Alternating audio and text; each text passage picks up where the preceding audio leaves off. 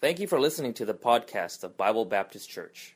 Please visit our website at www.southbaybbc.org for more information. This morning, as we take a look at the life of Jesus and how he lived on earth, we notice that he says that he came not to do his own will, but the will of the Father. We read that in verse number 38, "For I came down from heaven not to do mine own will, but the will of him that sent me." And so we see in Jesus that he was fully committed to the will of the Father. He was fully committed to the will of God, if we're going to kind of put that into our context. So generally speaking, regarding our lives, people tend to divide, if you will, God's will into two specific categories. Both of these apply to all of us, but generally speaking, we can say that the first half is the general will of God for all people, meaning there are some things that apply to everybody, no matter who you are. No matter where you were born, no matter whether you're a man or a woman, no matter whether you grew up going to church or you've never been to church in your life, once you get saved, it doesn't matter all of these different things, these are words that apply to you. I can preach confidently and read the Word of God and know, no matter who you are, if you're saved, this applies to you. God wants this for you. One of the things that we know that is true, that is God's will for every believer, is a life of holiness. It is a life of purity. I can say without a shadow of a doubt, it is not God's will for any of you to sin. 1 Thessalonians chapter 4, verse 3, "For this is the will of God, even your sanctification, that ye should abstain from fornication." It is God's will that you abstain from sin. Amen? It doesn't matter who you are. It doesn't matter your different vices that you fall into, the temptations. It is God's will for you to live in holiness and in purity. Another thing that I know that is true for every single one of us is that God wants us to be grateful. He wants us to be thankful people. 1 Thessalonians chapter 5, verse 18, "In everything give thanks, for this is the will of God in Christ Jesus concerning you." Hey, I know that there's a lot of things going around. I know that there's a lot of issues and problems and obstacles that you might be facing in your life. But I know, and you know as well, that it is God's will for you to be thankful. Amen? To be thankful in everything. You might be going through a down season right now, but even if you're going through a down season, God wants you to be thankful. He wants you to be thankful because you can be thankful. If you're a believer today, then your sins are forgiven. If you're a believer today, your eternity is secure. If you're a believer today, then you'll be with the Lord Jesus Christ for all of eternity. We have a lot to be thankful for. Amen? Our life here on earth is short, but eternity is forever. And we have so much to be thankful for. Yes, the down seasons are difficult. Yes, the down seasons are tough to go through, but still we can be thankful. It is God's will for us to submit to our authorities. Right? I notice there's no amens there, right? A little bit harder for us to swallow, like, oh, I really do? Well, that's what the Bible says, 1 Peter chapter 2, verse 13, "Submit yourselves to every ordinance of man for the Lord's sake, whether it be to the king as supreme, or unto governors, as unto them that are sent by him, for the punishment of evildoers, and for the praise of them that do well. For so is the will of God, that with well-doing ye may put to silence the ignorance of foolish men." Here we have this institution of the government, and God is telling us, you know what, submit yourselves. Obviously, there is that a passage where, Peter and John, they were said, well, whether we should obey you or whether we should obey God, you decide. But when it comes to the ordinances that are not in conflict with God and his word, the Bible makes it clear, right? Tax season is coming up. Or actually, we're in tax season, right? The deadline's coming up.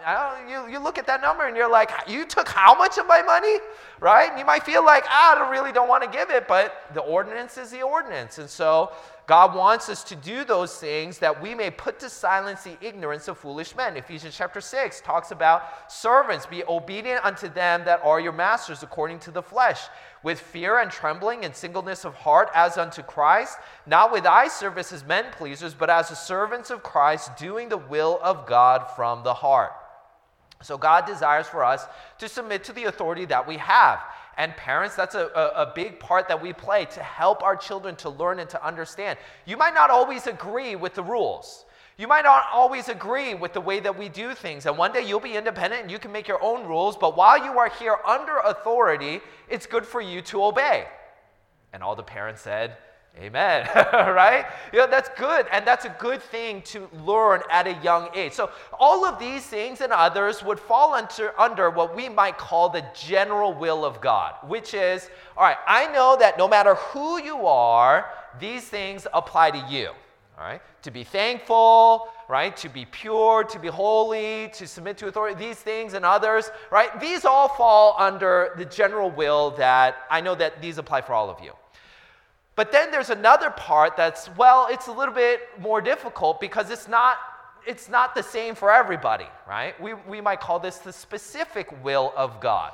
So you have a general will that God says, yes, everybody should be pure, but there are other aspects of life where it's not like I can look at the Bible and say, well, this is exactly what you should do in this situation. After salvation, the biggest decision for pretty much everybody is who you will marry, right? It's the biggest decision. Who you're going to spend the rest of your life, you're going to commit yourself to this person. Who are you going to marry? There's no verse in the Bible that says that, Richard, thou shalt marry Esther. I never saw that in the Bible, and so there's no way that I could have known that from the Word of God. There's a specific will for God, that God wanted me to marry my wife Esther. Now, how are you supposed to know that? Right? It's easy for us to look at the Bible and read a verse and say, I know what that verse says, and I know that that verse applies to me because it's talking about everybody. But who am I supposed to marry? What job am I supposed to take? What college should I go to? What should I major in? Should I live here? Should I move? Should I buy a house? All of these different sorts of decisions are decisions that are specific to you. And that's where your personal relationship with God is so vital and important. This is the area where your personal walk with God cannot be substituted with anything else. You might come to church on a Sunday, and you might sit here in the service, and I might preach the Word of God, or you might go to your Life Connection class and hear the Word of God being taught and shared, and people might share their experiences and show how, well, during this time of my life, this is a verse that God used, and you can use all of those things, and those can be helpful for you, but ultimately, if you are to know God's specific will for your life, you need to have a personal walk with God. So you've got to have that relationship with God where you're getting into God's Word yourself and saying, God, what do you want me to do today? God, what do you want me to do in this big major decision in my life? What direction do you want me to take? And we did have just the youth group come back from a youth conference, and sometimes the big question for teenagers and those that are, kind of in the younger years is, what is God's will for my life? Sometimes it feels like a big mystery. What does God want for me to do? What direction should I take in my life? And sometimes it can feel confusing, but I want you to know that God wants you to know His will for you. All right? God's not trying to keep it a secret, and if you happen to find out, it's like where you keep your, Christmas gifts hidden, you hide your Christmas gifts, and the kids come in there and find them, you're like, I was trying to keep that a secret from you. Well, God's will is not one of those secrets where He's trying to keep it from you. He wants you to know it. Ephesians chapter 5, verse 17. Wherefore, be ye not unwise, but understanding what the will of the Lord is.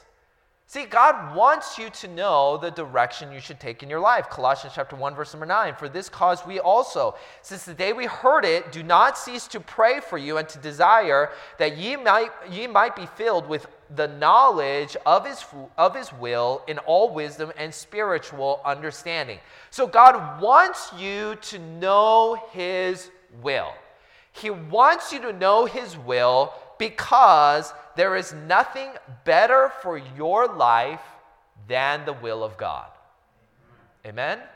There is nothing better for your life and your future than the will of God.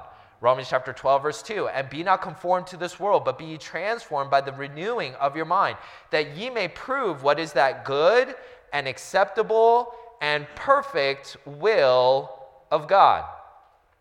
Matthew chapter 6, verse number 10, in the Lord's Prayer, Jesus says, thy kingdom come, thy will be done on earth as it is in heaven. See, when you think about heaven, what do you think about? Right? When you think about heaven, we often think about the perfect place, right? We think about the place that there's no sin, there's no sorrow, there's no separation, it's eternal sunlight, you're with the Lord, the streets are paved with gold, you are with all of the saints for all of eternity. It's a perfect place, and heaven is the perfect place because all that is in heaven happens according to God's will. Everything that God desires for is there in heaven. Nothing happens in heaven against God's will. And so to do God's will in a way is to bring a little bit of heaven down to earth. And Jesus fully committed himself to the will of the Father because the will of God is good and acceptable and perfect for you. That verse again in verse number 38, for I came down from heaven not to do mine own will, but the will of him that sent me. We see Jesus when he was in the Garden of Gethsemane, he said, nevertheless, not my will, but thine be done. So the question for us this morning is, are we committed to the will of God? Are we committed to God's will? And this morning, I want to see 3 reasons why we should commit to God's will. What is it in God's will that we could confidently say, yes, this is the best thing for my life if I were to follow and to obey the will of God? First of all, we see that God wants you to be saved. God wants you to be saved. The reason why God's will is the best thing for you is because God wants you to be saved. 2 Peter chapter 3, verse 9, the Lord is not slack concerning his promise, as some men count slackness, but is long-suffering to usward, not willing that any should perish, but that all should come to repentance. See, God's will is perfect for you, and God's will is the best thing for you because God wants you to be saved. In verse number 35, we see that God asks nothing of you for salvation. And Jesus said unto them, I am the bread of life. He that cometh to me shall never hunger, and he that believeth on me shall never thirst. But I say unto you that ye also have seen me and believe not. See, God in salvation doesn't ask you to do anything. He simply asks you to believe. There's nothing that you can do in order to be saved, in order to participate in salvation. You don't have to pay anything. And there are so many things in life that are said to be free, right? You ever sign up for something that they said, this is free? And then you found out later, well, technically it wasn't free, right? I remember when I was younger, when the internet was getting big and, people were signing up for email, right? You could have a free email address. And then Google came out with this email, right? Gmail. And I remember I signed up for Gmail and everybody was signing up for Gmail. And then years down the road, we all found out, oh, it's free, but not really, because they search all of your emails and they find out all the things that they're interested in, and they sell all of your information to advertisers, and now all these advertisers know everything about you, and now everybody's like, I don't know if I'm so comfortable with that. Yes, your service is free, but is it really free? And sometimes you sign up for one thing, they offer you something, but in return, they want you to buy something else, and sometimes there are some things that are advertised as being free, but really they're trying to get something out of you. When God says that salvation is free, it's really free. He really just wants you to be saved, and he offers it at no price. Salvation is also available for you, as we see in verse number 37. All that the Father giveth me shall come to me, and him that cometh to me I will in no wise cast out. Anybody who asks God to save them from their sins by trusting in Jesus Christ alone to be their Savior, God always receives. God always says yes. God always says, I will save you. That's God's will for your life. He says, you want to be saved? That's what I want. And if you want to be saved, if you will put your trust in Jesus Christ, I will save you. I promise that. Salvation is also assured for us, as he says in verse number 39. And this is the Father's will which he has sent me. And this is the Father's will which has sent me, that of all which he hath given me, I should lose nothing, but should raise it up again at the last day. So God's will is that you would be saved for all of eternity. And because he wants you to be saved for all of eternity, he says, I'm not going to leave salvation up to you. I'm going to make sure that I'm the one that holds on to this. Throughout the year, during, birthdays or things like that, Christmas, sometimes people will give gifts to my children. They'll have birthday gifts and things like that here and there and all of these sorts of things. And sometimes they give my kids cash, okay? They give my kids cash and they'll say, hey, I want you to go buy something, or this is for you, you could buy something, or whatever. They do these things. Now, my older child knows a little bit about money and understands what it is, and you use it in order to buy things and things like that. My younger child doesn't really know what it is. And because she doesn't really know what it is, she'll hold on to it and then she will lose it, right? She'll put it down somewhere because she saw a rock on the ground and she wants to play with the rock and things like that. And as a parent, I know how valuable money is, even if my child does not. And my child, even if they know how valuable it is, sometimes they put it in a pocket and then forget it's there. Sometimes they put it down and then forget where they put it. As a parent, because I want to make sure they don't lose it, I don't leave it up to them. I say, give me the money. And I'm going to hold on to it for you because I know you're going to lose it. And so we have these little jars at home, and one of them is tithe, so 10% of what you give to God. So we have a tithe jar, and then we have a save jar, and then we have a spend jar. And so we take the money and we split it up into these 3 different jars, and they say, all right, this is a tithe jar. What is it, and what do you do with it? We give it to God, okay? This is a save jar, okay? You should always save money. Don't just spend all the money that you have. You save it. All right, what does a kid have to buy? They don't have to buy anything, but still we put it in the save jar. And then we put some money in the spend jar, okay? Sometimes we'll go out and we'll be shopping at a store. We'll go out here or there and things like that. And sometimes they say, I really want to buy this. And I say, you really want to buy it? I really want this. And I was like, well, if you really want it, we're not going to buy it for you, but you have some money. You can buy it if you really want to, but you need to understand what it is and how much it, and all of these things. And sometimes they do buy these things, but because I understand a little bit better what money is, how valuable it is, I don't let my kids hold on to it. I keep it for them. And when they want to buy it, then I give it to them. And God says salvation is so important. It's too important for me to let you hang on to it, so I'm going to hang on to it. That's why Jesus said, I will, as he says in verse number 39, I should lose nothing, but should raise him up again at that last day. Lastly, we see that God's will for you is to be saved because salvation is abiding forever. In verse number 40, this is the will of him that sent me, that everyone which seeth the Son and believeth on him may have everlasting life, and I will raise him up at the last day. See, God wants you to be saved because salvation is forever. Now, you came here to church today. I'm glad that you're here at church today, but God's number one purpose in your life is that you would be saved. Now, you might come to church and you might hear the gospel and you might understand that you're a sinner and that sin has wages, for the wages of sin is death.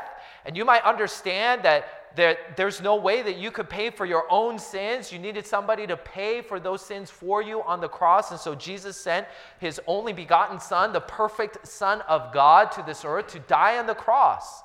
He died on that cross. He was buried, and 3 days later he rose again so that you and I could be saved. That is God's will for you. That's why God's will is the best thing for you, because to not choose God's will in salvation is to choose eternal destruction in hell. And God says, I don't want that for you. I want the best for you. I want you to go to heaven.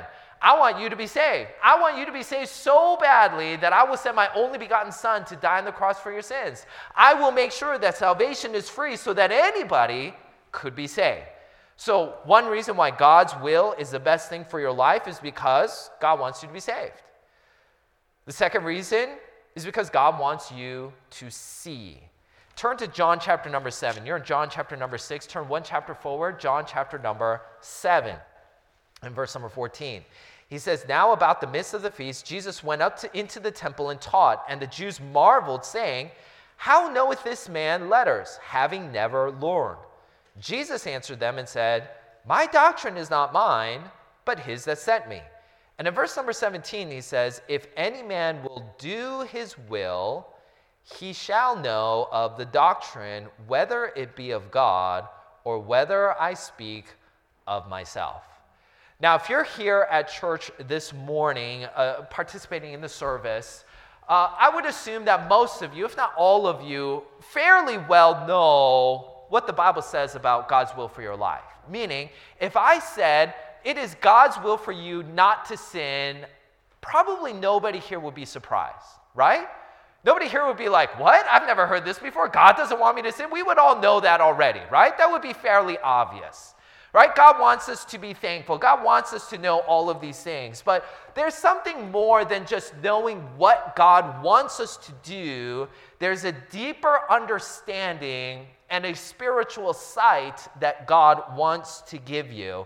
And he describes this process of how we could understand spiritually, which is you learn, you apply, and then you understand. You learn, you apply, and then you understand, which is not exactly how we as humans want to do things. We want to learn and then understand, and then we will apply, right? I want to learn what to do, and I want to learn why and all of these things about why, and then if I understand it, then I will do it. But God says that's not how the spiritual world works. If you want to understand it, you have to do it first. You have to receive it, you have to learn it, you have to apply it, and then you will understand. That's the aspect of faith, which is, God, you're telling me to do this, and I don't really totally understand why, but I'm going to do it and trust that you will show me later why. When I was a tutor, I would sometimes do that with my students. I would teach them math, and I would teach them, this is how you do this problem, this is how the equation works, this is what you do, and these are the steps. And sometimes they would not understand it. And I would say, okay, I understand that you don't understand, but trust me, this works. And because it works, you just do it, and one day, hopefully, you will understand. And sometimes there needs to be that application first. And God says to us, the first step, of course, is instruction. That's mostly what we do in the church services. Why do we have weekly church services? Why do we have a live connection class? Why do we have a Sunday night, Wednesday night service? Why do we encourage you to read your Bible, do all of these things? Because you need to learn what God says, right? That's step number one. I got to find out what he says, what he told me in his word. We must hear the word of God. That's why a regular church attendance is good for you, so that you might have a consistent diet of the nourishment of God's word, all right? So that's why we come to church, so that we might hear, oh, this is what the Bible says. Now, if that's all that it took for us to have godly understanding, then everybody who went to church where they preached the word of God faithfully and just said, this is what the Bible says, we would all be holy, pure, fully committed Christians to the Lord, right? If all it took was knowledge, then of course we would all be there. But as we know, that is not always the case. So what could be the difference? Well, I believe step number 2 is implementation. So you need some instruction to receive, to know what the Bible says, and then you need to commit yourself to doing it. This is how Jesus closes the most famous sermon of all time, the Sermon on the Mount. He has this whole 3-chapter message, and he concludes in verse number 24, therefore, whosoever heareth these sayings of mine and doeth them, I will liken unto a wise man which built his house upon a rock. And the rain descended, and the floods came, and the winds blew and beat upon that house, and it fell not, for it was founded upon a rock. And everyone that heareth these sayings of mine and doeth them not shall be likened unto a foolish man which built his house upon the sand. And the rain descended, and the floods came, and the winds blew and beat upon that house, and it fell, and great was the fall of it. So Jesus concludes his Sermon on the Mount of the illustration between those that hear and do, and those that hear and do not. There's a big difference, and the difference was not in the hearing, the difference was in the doing. And God says those that hear and do, they are wise. Those that hear but do not are foolish. And we all know that we have to not just learn, we have to implement. We have to do it. If all it took was knowledge, then every single one of us would look like bodybuilders, and we would look like professional athletes, because every one of us knows that exercise is good for us, right? You want to build muscles? You work out. You lift heavy things up and you put them back down, right? You run on the treadmill. You go run outside. You do all of these things. That's how you get fit. That's how you build muscle. That's how you do all of these things. All of us knows that, right? We all know that. But I don't look like a professional bodybuilder, do I?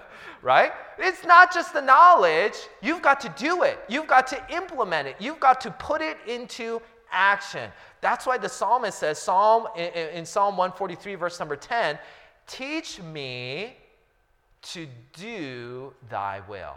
Isn't that interesting? He didn't just say, teach me thy will.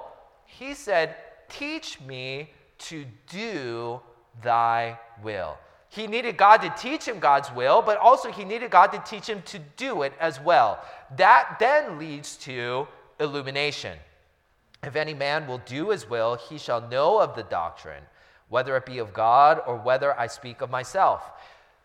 I read in a commentary, spiritual understanding is not produced solely by learning facts or procedures, but rather it depends on obedience to known truth. Spiritual understanding is not just from, well, I know that that's what the Bible says, but I know that that's what the Bible says, and I'm doing it in my own personal life. 2 Peter chapter 1, verse number 5 says, beside this, giving all diligence, add to your faith virtue, and to virtue knowledge, and to knowledge temperance, and to temperance patience, and to patience godliness, and to godliness brotherly kindness, and to brotherly kindness charity. For if these things be in you and abound, they make you that ye shall neither be barren nor unfruitful in the knowledge of our Lord Jesus Christ. But he that lacketh these things is blind, and cannot see afar off, and hath forgotten that he was purged from his old sins. You see there at the beginning, it talks about faith and virtue and knowledge. Those are good things. Those are things that you want, things that you need. But you notice later on, it talks about patience and godliness and charity. Those are things not just that you know, but things that you do. And if you don't do them, the Bible says he that lacketh these things is blind and cannot see afar off, and hath forgotten that he was purged from his old sins. You know what God is saying? If you learn but do not, you start losing your spiritual vision. You start losing your spiritual sight. You're not able to see so clearly. You're not able to see what's afar off and understand what's coming your way.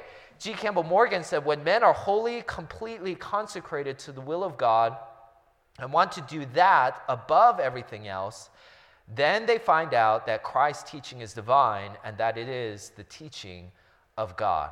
Psalm 111, verse 10 says, the fear of the Lord is the beginning of wisdom. A good understanding have all they that do his commandments. His praise endureth forever. So we've seen this morning how God's will is the best thing for you because he wants you to be saved. He doesn't want you to go to hell. He wants you to go to heaven. He wants to save you from your sins. That's God's will for your life. God's will for your life is also spiritual understanding so that you might understand what's going on around you and be able to have some better decision-making moving forward. Thirdly, we see that God's will is the best for you because God wants you to be satisfied. John chapter 4, if you want to turn back there with me, we took a look at this passage not too long ago, but we're going to take a look at verse number 31. And we saw how Jesus, he went to Samaria. He preached the gospel to the woman at the well. This woman had some questions. He answered the questions, and showed him how he was the Messiah, how he was the one that they had been waiting for. And during this whole time, while Jesus is having this conversation, the disciples have gone into the city in order to buy food for them to eat. They had been traveling from Judea up to Galilee, and so they were hungry. They needed to buy food, so they went in to buy some food. And Jesus, in the meantime, is having this conversation. The woman goes back into the city to tell everybody, this is the Messiah. I think I met the Messiah. You have to go out and see him. And in the meantime, while she goes back, the disciples have come out. So the disciples come out to Jesus in verse number 31, and it says, in the mean, while his disciples prayed him, saying, Master, eat. They said, hey, we bought food. Here's the food. Eat it. Verse 32, but he said unto them, I have meat to eat that ye know not of. Therefore said the disciples one to another, hath any man brought him aught to eat? Said, does he have a secret stash? Did somebody bring him food? Does somebody feel bad for him? What is he saying when he says, I have something to eat that you don't know about? In verse 34, he says, Jesus saith unto them, my meat is to do the will of him that sent me, and to finish his work. What we see in Jesus is that he was fully satisfied doing the will of the Father. To do the will of God, if we're going to put it that way, to do the will of God will bring you more satisfaction. Psalms 40, verse number 8, I delight to do thy will, O my God, yea, thy law is within my heart. And so many times when we take a look and we see people on social media, we see successful athletes or businessmen or businesswomen, people involved in whatever area of life, so often we think, wow, they must be so happy having accomplished the successes that they were hoping for. And yet, the more that we find out about some of these individuals, we find out that they found really very little satisfaction in their successes. This past week, the world's #1 women's tennis player, Ash Barty, retired. She's 25 years old, and she has retired from professional tennis. Number one, if you know anything about tennis, your mid-20s is kind of your peak. You're really hitting your zone there. You're still young, still got the physical strength and endurance, but you've also got some experience. I mean, the mid-20s is really, for the most part, kind of where you hit your peak, and you're really there.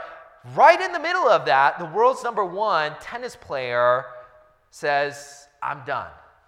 And in an interview with another, I think, former tennis player, this is what was said. The tennis star said she had been thinking about the decision for a long time, but that it was winning the Grand Slam title at Wimbledon last year that changed her perspective. So she had been thinking about retirement. Last year, she won Wimbledon, which is one of the Grand Slams, one of the most famous tournaments in tennis. And this is what she said. Despite achieving her one true dream of winning Wimbledon, Barty said that there was a little part of her that wasn't quite satisfied and wasn't quite fulfilled, end quote. Isn't that interesting? Somebody who hit the peak says, I did the thing that I was hoping my whole life to do, and when I did it, I felt a little empty. I felt like there was something still missing. Tom Brady, as we know, he's won 7 Super Bowls. Early on in his career, he won 3 of them very quickly. And to win 3 Super Bowls in your entire career, it kind of puts you right up there near the top of kind of the all-time list. And he had won it very early on. And in an interview, after the first 3, Tom Brady asked the question, is this it? Is this it? You're at the top of the game. And the question in your mind is this it? I was listening to or reading about somebody who, they work in finance, they get to talk with all of these really successful businessmen and get to interview them, talk with them, hang out with them. And he said about some of these people, he said, some of the most talented businessmen that he knows could not be described as happy. He said he would describe more of them as tortured. Isn't that interesting? But if we looked at the Bible, we would know, first of all, that God wants us to be satisfied, and that satisfaction is found in his will. See, a lot of people are trying to find satisfaction in other places. Oh, if I could just be successful in my business and in my career, if I could just accomplish my goal of starting my own business, if I could become a CEO or reach this certain level in my career, if I could finally make it up to that point, well, wow, that would be the dream of my life. I'd be so happy and satisfied if I got there. Oh, if I could just make a certain amount of money in a year, if I could own my own home and have $1 million or plus to be able to retire and be able to buy this car and take whatever vacations I want and be able to enjoy all of the things that money could buy, I would just be so satisfied. That would be my goal in life. That's my dream. I'll be 100% fulfilled in my life if I were able to be there. If I were able to, do all of these things and just enjoy the pleasures of life. If I could just go travel, buy the things that I want to buy and see the things that I want to see and enjoy the things of life and enjoy all of the pleasures of life, then I would just be so fulfilled and so happy. And yet, if we look at the Bible, we actually see somebody who did all of those things. He accomplished. He was at the top of the game. There was nobody else higher than him. He was wealthier than anybody else. He was more intellectual than anybody else. He was more able to please himself with all of the pleasures of life more than anybody else. And he wrote a book about it called the Book of Ecclesiastes. And at the end of it, his conclusion was, vanity of vanities, all is vanity. He said, I tried to satisfy myself with all of the things. And he says, don't even bother trying to satisfy yourself and your life with all of those things. You're just going to come up empty because I've been there already. Solomon was the king of Israel. There's no higher position than the king.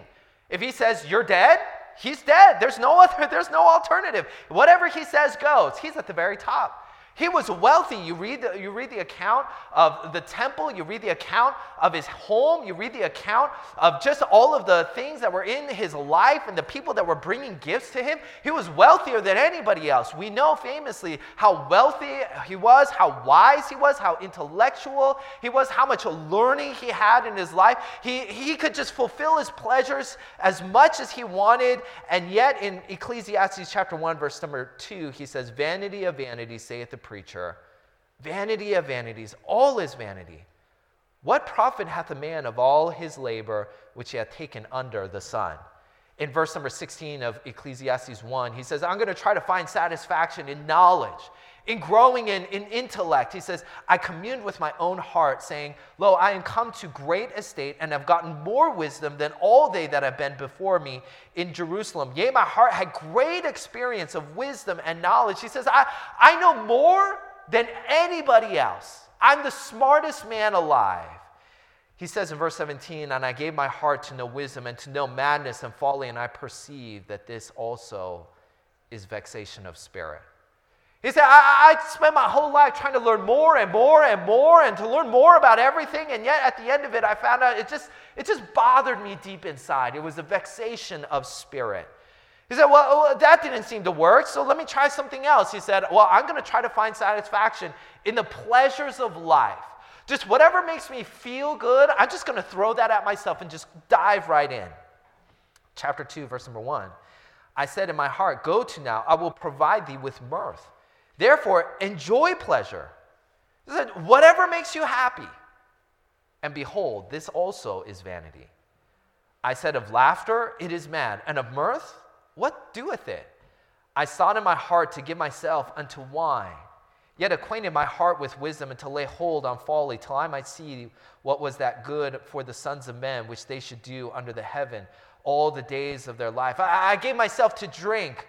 In verse number 4, I made me great works. I builded me houses. I planted me vineyards. I made me gardens and orchards. And I planted trees in them of all kind of fruits. And I made me pools of water to water therewith the wood that bringeth forth trees. And he says, I made all of this stuff. I thought, wow, it'd be great if I could build this and add this to my house. And wouldn't it be great if we had an orchard over here and a little garden over here and we put these plants over here, just make it really nice and beautiful. And of course, we need some water. It's a beautiful nature area. I just need this place separate away from the city, just a place to get away as a part of nature. And he says, that wasn't enough. In verse number 7, I got me servants and maidens and had servants born in my house. Also, I had great possessions of great and small cattle above all that were in Jerusalem before me. He says, well, I have all of these servants. Just whatever I want, I just talk to somebody and say, do this for me, and they do it for me.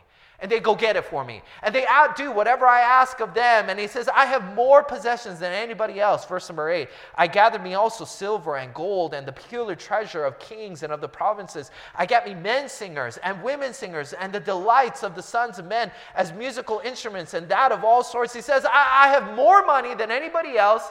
And that wasn't enough. And so I said, well, maybe music. I just need some great entertainment. And so I got all the best singers, the men singers, the women singers. I got all of the best instrumentalists. I got them to come to me and play, and that of all sorts. So I was great. And increased more than all that were before me in Jerusalem. Also my wisdom remained with me. He said, even with all of that pleasure, I kept that wisdom that was with me.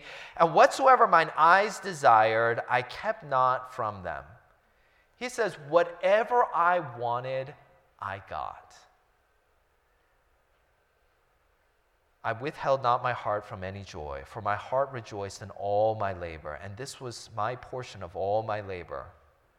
Then I looked on all the works that my hand had wrought, He said, I looked at everything that I did in my life, all of my accomplishments, and on all the labor that I had labored to do, and behold, all was vanity and vexation of spirit. There was no profit under the sun. He said, I threw myself at all the pleasures of life, and at the end of it, I looked back on it, and I said, wow, that was empty. Still not satisfied. Well, what about career? We saw some of that earlier, but in chapter 3, verse number 9, what profit hath he that worketh in that wherein he laboreth?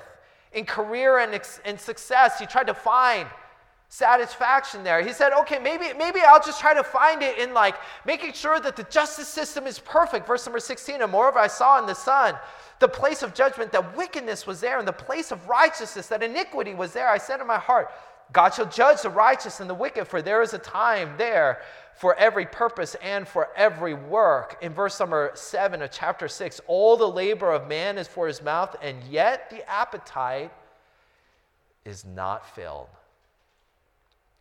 Solomon tried everything that every person on earth is trying right now. You're trying to go for success? He tried that. You're trying to make the most money? He tried that. Oh, you're trying to please yourself and just throw yourself at whatever makes you feel happy? He tried that. He tried everything. Maybe if I just learned a little bit more, if I'm just a little bit smarter, then I would be satisfied. He tried all of those things. And he found none of them satisfying. The end of the book concludes with his conclusion. Let us hear the conclusion of the whole matter. I tried everything, and let me tell you the conclusion I came to in life. Fear God and keep his commandments, for this is the whole duty of man. He said, you want to try to find satisfaction in making more money? I didn't find satisfaction there. You know what will bring you more satisfaction? Fear God and keep his commandments. Oh, you think that you'll be so happy in life just pleasing yourself with whatever makes you feel good? I tried that, and I wasn't satisfied. You know what will bring you more satisfaction? Fear God and do his commandments. Oh, you think that if you were to just be so successful and accomplish all of this and be able to reach your dreams and do all of those things? He said, I found no satisfaction in all of those things. Let me guide you with my conclusion. Fear God and keep his commandments, for this is the whole duty of man. For God shall bring every work into judgment with every secret thing, whether it be good or whether it be evil. You know why God's will is the best for your life? Because it'll satisfy unlike the things of the world. Well, you could throw yourself at your career if you want. You could throw yourself at trying to make all this money. You could try to throw yourself at being popular on social media, of just pleasing yourself, drinking and eating and going out and getting involved with the world and doing all of these things. You could try all of that. Solomon tried all of that, and he found no satisfaction. Psalm 37, verse number 4 says, delight thyself also in the Lord, and he shall give thee the desires of thine heart. You know what I believe what this verse is saying? I believe what this verse is saying is, if you delight yourself in God, you will find yourself to be satisfied. He will give you the desires of your heart. You will be satisfied at the end of the day. You will be satisfied at the end of your life. You will be satisfied looking back and saying, yeah, maybe I didn't make as much money as that guy. Maybe I didn't climb as high the corporate ladder as this other person. Maybe I didn't get to go on these vacations or go travel to these places or be able to experience some of these things like some of the other people did. And I don't know how they're doing, but I'm satisfied. God's will is the best for your life because he wants you to be satisfied. God made us, and he made us in his own image. And he knows what will satisfy us. And so God says, let me give you some counsel and advice. I know what will satisfy you. And if you will simply follow my will, you will find satisfaction.